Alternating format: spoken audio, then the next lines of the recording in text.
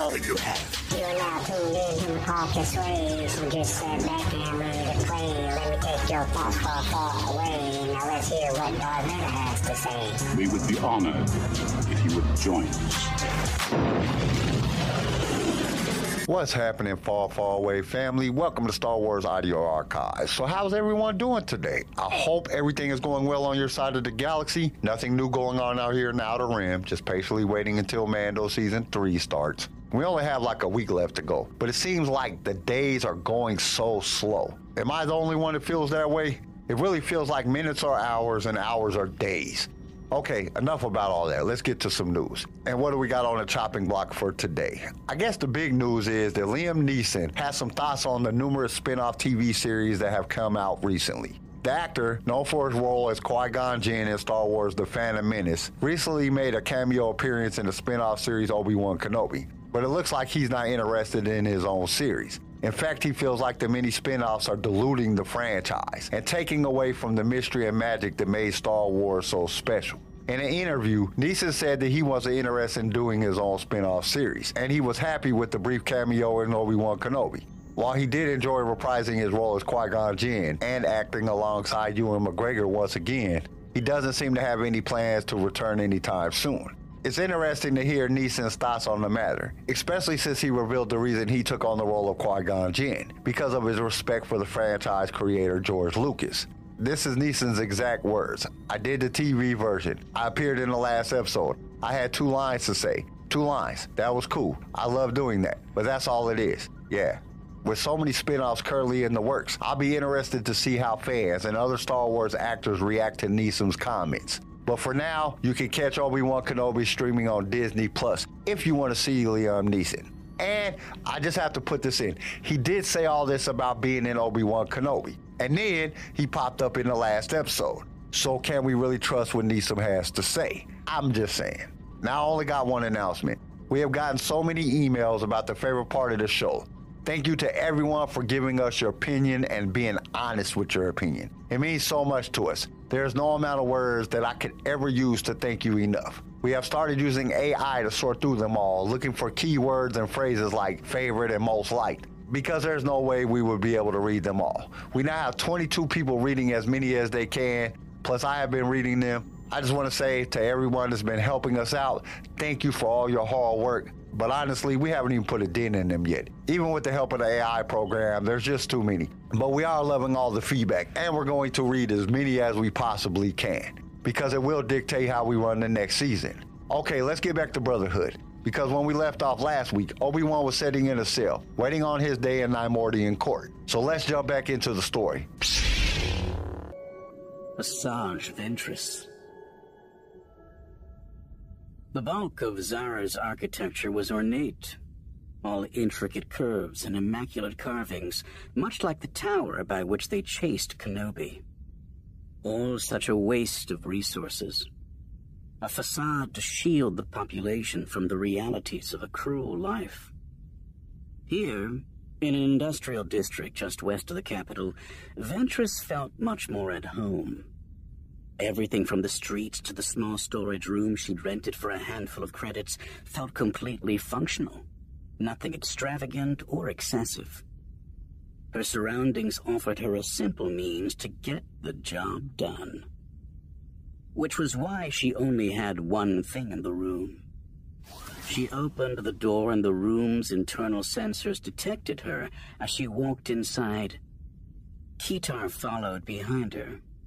But once automated illumination filled the space, she turned to find him examining his blaster. "Something wrong with your weapon?" Ventress asked. "I think so." He held it out as if targeting within his sights, then checked the alignment on its small scope again. I had Kenobi lined up. He must have gotten lucky. The bravado in his words caused Ventress to laugh, something that clearly stunned the young guard. She admired his confidence, a trait that was likely amplified by the surge of fury and despair he'd felt since the Katasura incident. But of course it was foolish. I am certain that a single blaster is no match for a Jedi Knight. If Kenobi was trying, you would have known. She walked in front of him. Had you survived, that is. Ketar turned, his permanent scowl seemingly even more pronounced. How would you know? You're just a diplomat. Oh, is that what you think? Isn't that why you're here? To observe the Jedi emissary?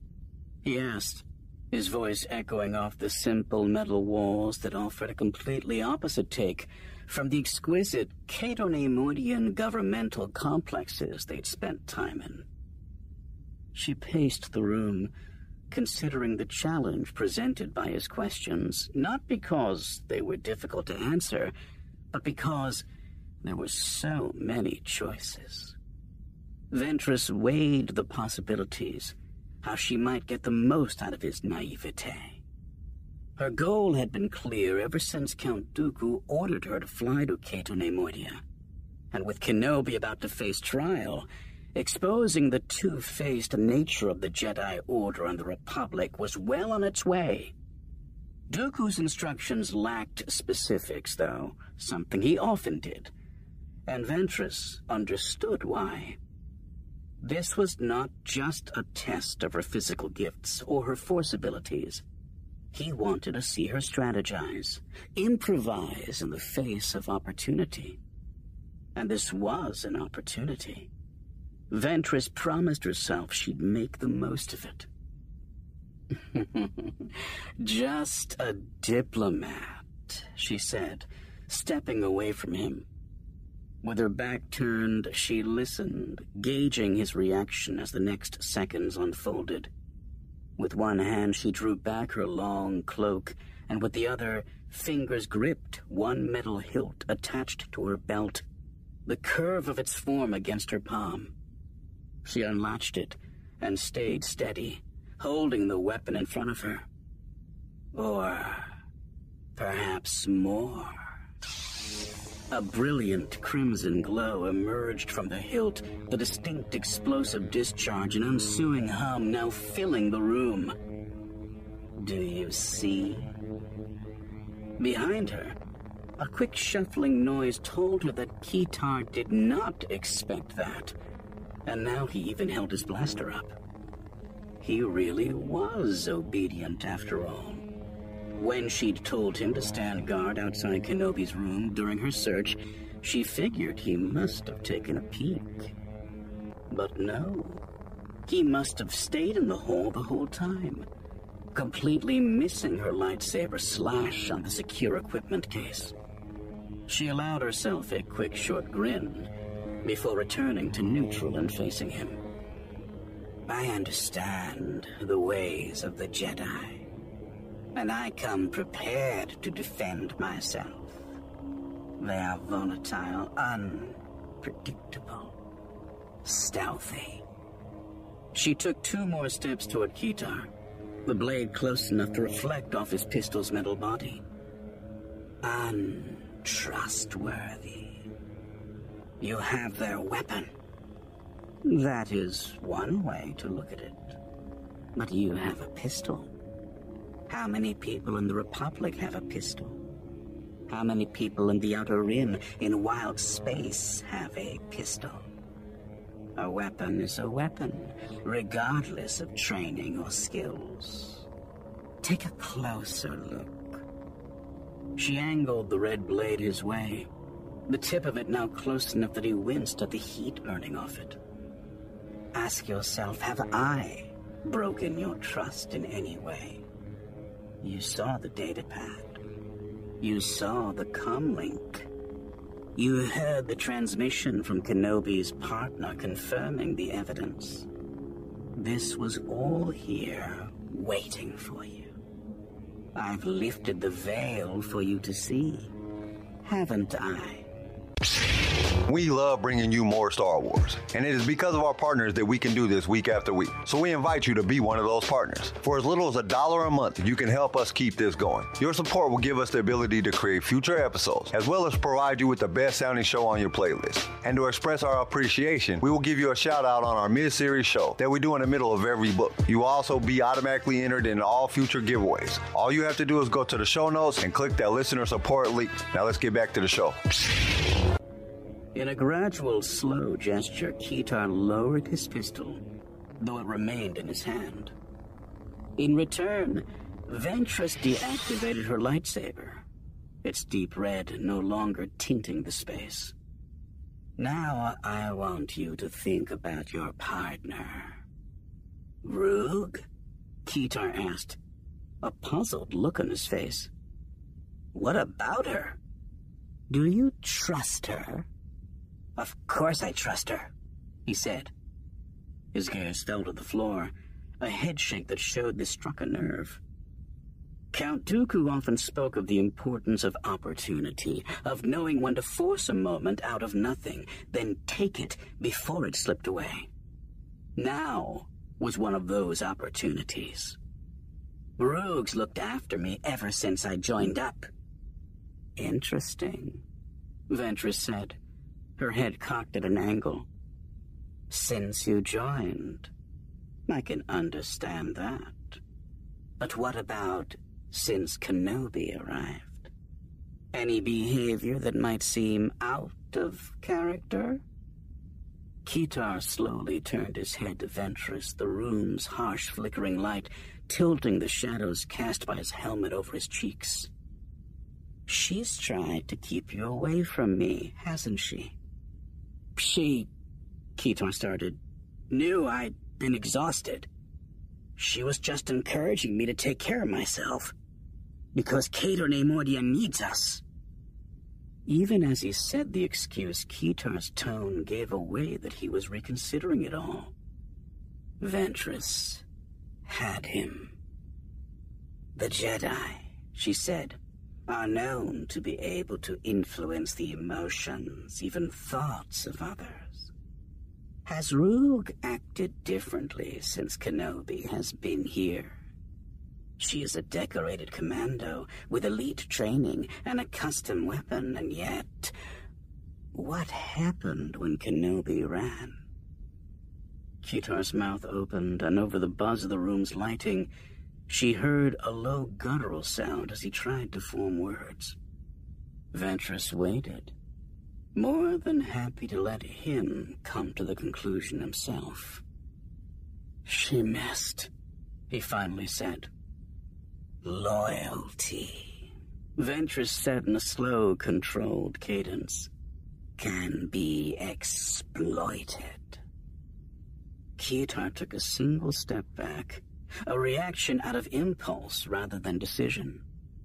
And now Ventress would move in for the finishing blow. If you trust her, then you will do whatever it takes to break the hold that Kenobi has over her. To break the hold that the Jedi and the Republic have over Neimoidians. You can do this, Keetar. You can be the one. Just as he had fallen back, she moved forward, keeping a very specific distance to stay in his space, in his line of sight. How do you think Kenobi's trial will go? The evidence is damning, he said softly. Damning. That is different from certainty, isn't it? At this point, Keetar might have agreed with anything Ventress said, but her words continued their assault, chipping away at his thoughts and concerns until she led him like a youngling following a toy. The Jedi are powerful. Their ability to sway minds is unfathomable to those that don't understand their kind. Think of their order. Indoctrinating children fresh out of the womb. And their parents, they simply let them leave. Forever. Think of what Newt Gunray said about his encounter on Naboo. The frightening speed and power. And now they suddenly transition from peacekeeper, she said with a derision, to soldiers commanding the military? Is that not concerning to you? It is. Kitar's voice came out as a mere whisper. Ventress sensed it, not just from the emotion rippling off him, but from the way his entire body tensed, the way his lip curled, the way his eyes stayed shut as the questions pierced through him. He was on the edge of giving in to her, something that happened so easily that she almost laughed at it. Count Dooku wanted to test her, and yet this was no challenge at all. Katasura had created a creature seeking faith in something, regardless of what it was. All she had to do was be there for him. You care about your people, your planet, the Trade Federation. Then what risks are you willing to take to ensure their safety? To make a statement that will forever sway them away from the Republic? With Kitar's eyes still closed, she walked over to the case of explosive materials and put her hand on the biometric reader. Or perhaps more than a statement. It beeped and whirred, locking mechanisms undoing before she lifted the case open. Stacks of a pliable and very volatile orange compound just waiting to be wired into a detonator. You must calculate the risks, Ventress said, and then make a choice. Kitar opened his eyes, and Ventress stared right back at him. Okay, this was a good chapter. Even though it didn't have a lot of action, I like the fact that Ventress revealed herself to Kitar. Pulling out her lightsaber in front of him, then the way that she manipulated him was just phenomenal. She played him like an Xbox One, leading him down a path she wanted him to take, convincing him that Kenobi had used a Jedi mind trick on Rook. And if he didn't do something drastic, Cato Neimoidia would fall to the Republic's tricks. And once she got him eating out of the palm of her hand, she opened up a big box of explosives and tells him that he must do whatever it takes. That's where the part came to an end. Chronologically, this is the first time Ventress showed that she was a Sith, because this happens before the first episode of the Clone Wars. Let that settle into your brain for a moment. But before you get too mind-boggled, let's get to the quote of the week. And it comes to us from David McCufflin Jr. He said, "Climb mountains not so the world can see you, but so you can see the world." Success means different things to different people. Some people think success means being rich and famous. Others think it means doing something they love, helping others, or achieving personal goals. But success is more than just getting recognition from other people. Imagine you are hiking up a mountain. It is tough and it can take a lot of time and effort. But when you reach the top, you will see an amazing view that makes it all worth it. You might feel proud of yourself for making it all the way up there. But what's even more important is how the experience changes you. You might learn something new about yourself, about the world around you, or about the people you're with. You might become a better person in some way. That's what success is really about. Growing and changing in a positive way. When you work towards a goal, you might face challenges and setbacks along the way. But it is important to remember that the journey is just as important as the destination. You might learn a new skill or get a new perspective on things. You might become more patient, more determined, or more creative. These are all things that will help you succeed in the future, no matter what you choose to do. For example, let's say you want to start your own business someday. That's a big goal, and it might take a lot of work to get there. You might need to learn about marketing, accounting, and leadership. You might need to work hard to get customers or investors. But even if you don't become a millionaire, the skills and knowledge you have gained along the way will be valuable. You might become better at communicating with others or better at solving problems. You might learn more about what you're good at or what you enjoy doing. All of these things will help you succeed in whatever you do next, whether it's another business or something completely different. It's also important to remember that success isn't always a straight line. You might have to take a few steps forward and then take a few steps back. You might have to change your goals or your plans along the way. That's okay. It's all a part of the journey. The most successful people are the ones who keep on going. Even when things get tough, they don't give up on their dreams and they don't let setbacks stop them. So what does success really mean? It means different things to different people, but at its core, it's all about growth and change in a positive way. It's about learning new things, becoming a better person, and making a positive impact on the world. It's about pushing yourself to do things you never thought that you could do and enjoying the journey along the way. Okay, so I think that's all I have for today. Join us next week for Chapter 36 of Brotherhood. We hope to see you there. Thank you for listening to Star Wars Audio Archives. Join us next time for more Star Wars adventures. If you would like to listen to other episodes of the show, you can follow us on your favorite podcast directory. If you enjoyed the show, we would greatly appreciate a 5-star review. Once again, thank you for listening, and may the Force be with you. Sway was created by Keen Eye Shed and is a production of Pick Film Media and was distributed by Swaycast Networks. This show was produced by Quentin McDaniel. Star Wars Brotherhood was read to you by Jason O'Dega. Sound design by Theodore Thompson. I am your host, Kyle, and we will see you next time in a galaxy far, far away.